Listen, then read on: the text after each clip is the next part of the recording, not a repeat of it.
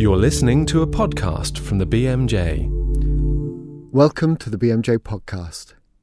This week we're concentrating on cardiovascular health. Later on we'll hear from Tony Delamothe about why he's queasy about atrial fibrillation. Before the drug was approved, advertisements were running on television telling patients to ask their doctors about atrial fibrillation.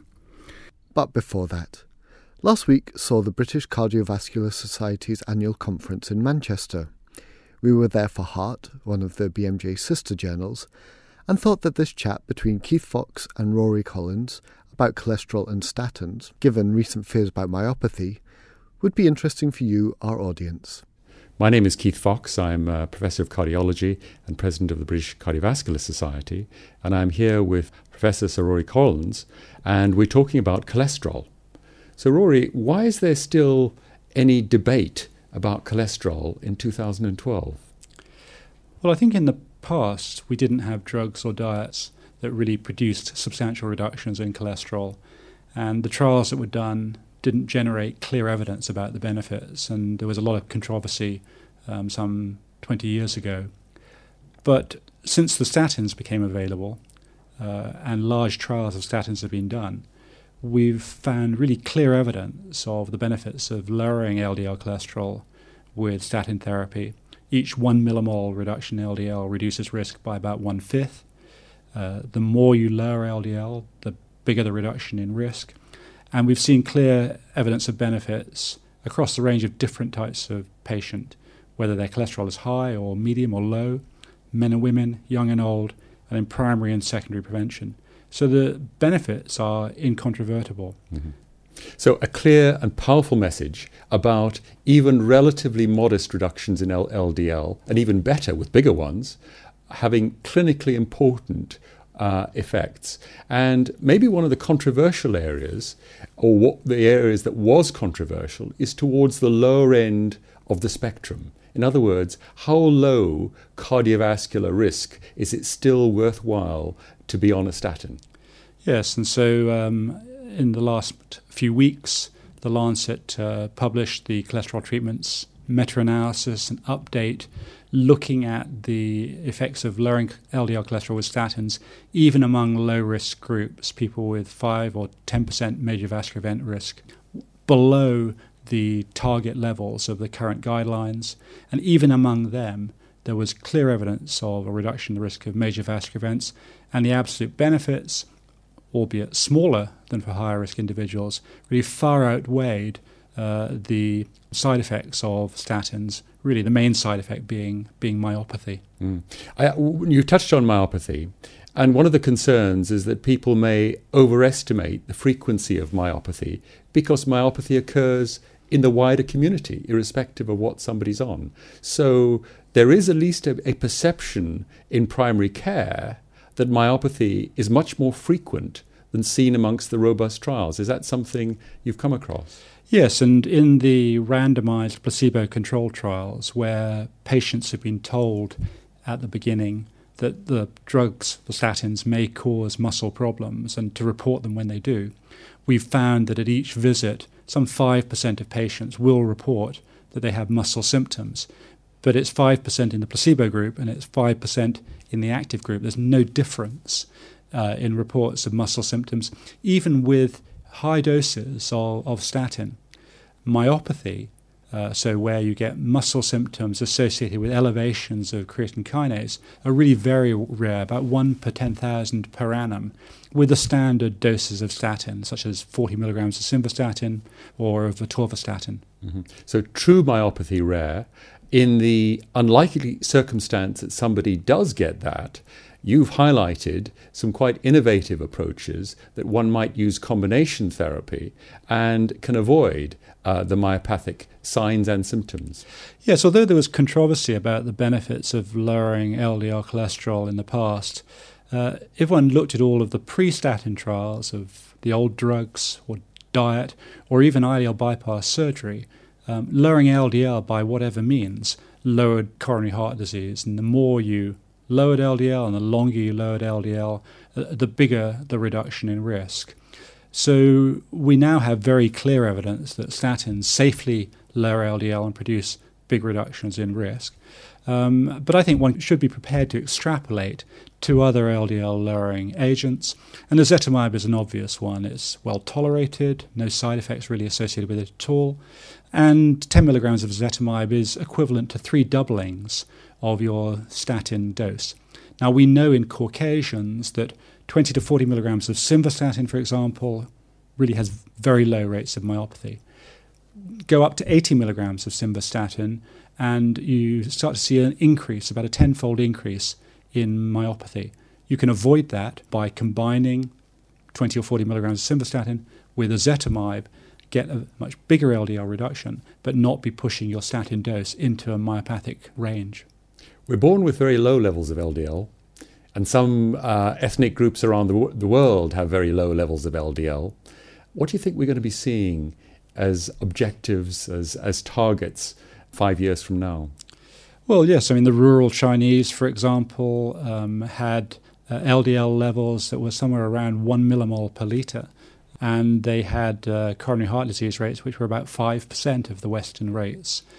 We see genetic experiments that are not so dissimilar. For example, PCSK9 null mutations that are seen in Africans have much lower LDL, about a 1 millimole lower LDL throughout a lifetime. The studies of those suggest very substantial reductions in the risk of coronary artery disease. So I think if one has to have a target for LDL, and personally I think one shouldn't, I think in terms of using lipid-lowering therapy, what you want to know is a patient at risk of cardiovascular disease? If there are enough risk that they're worth giving a statin to, give them the highest well-tolerated dose and consider using ezetimibe as well. But if you were saying, what level of LDL should we be trying to get our population down to, 1 millimole wouldn't be a bad target. Okay, so that's a pretty ambitious target. There have already been hiccups along the way for some of the treatments, including some of the cholesterol ester transport inhibitors. But you've highlighted some exciting potential in new injectable agents. Yes, so PCSK9 is an example where there are subcutaneous agents now becoming available that involve giving an injection every couple of weeks that produce very substantial reductions in LDL cholesterol, maybe 50 to 60% reductions. Interestingly, with some of those agents, even after you stop the treatment, the benefit will persist for several weeks, if not months, beyond the last treatment. So they look to have very long-term effects with intermittent treatment. But I think even the CETP inhibitors are not dead, by no means. Certainly torcetrapib, which produced, on the face of it, very promising changes both in LDL, big reductions, and in HDL, big increases. But torcetrapib increased blood pressure, had other off-target effects, and was associated with an increase in cardiovascular events.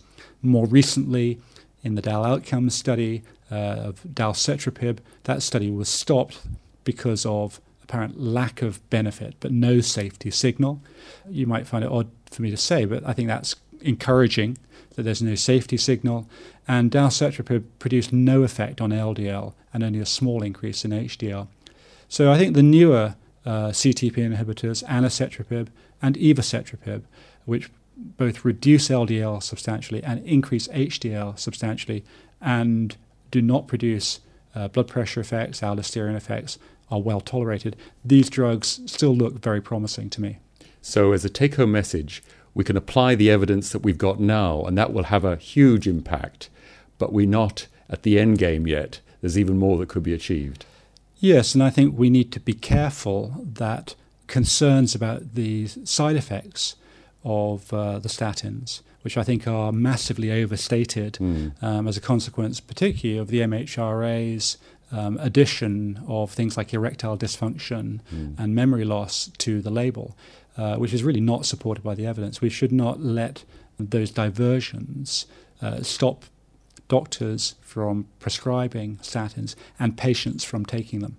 Right. That's the most important take-home message. Rory, thank you very much for joining us here. Thank you. Bye-bye. That's just one of the podcasts recorded at the BCS conference, so if you're interested in cardiology, then you can check out more at the Heart website.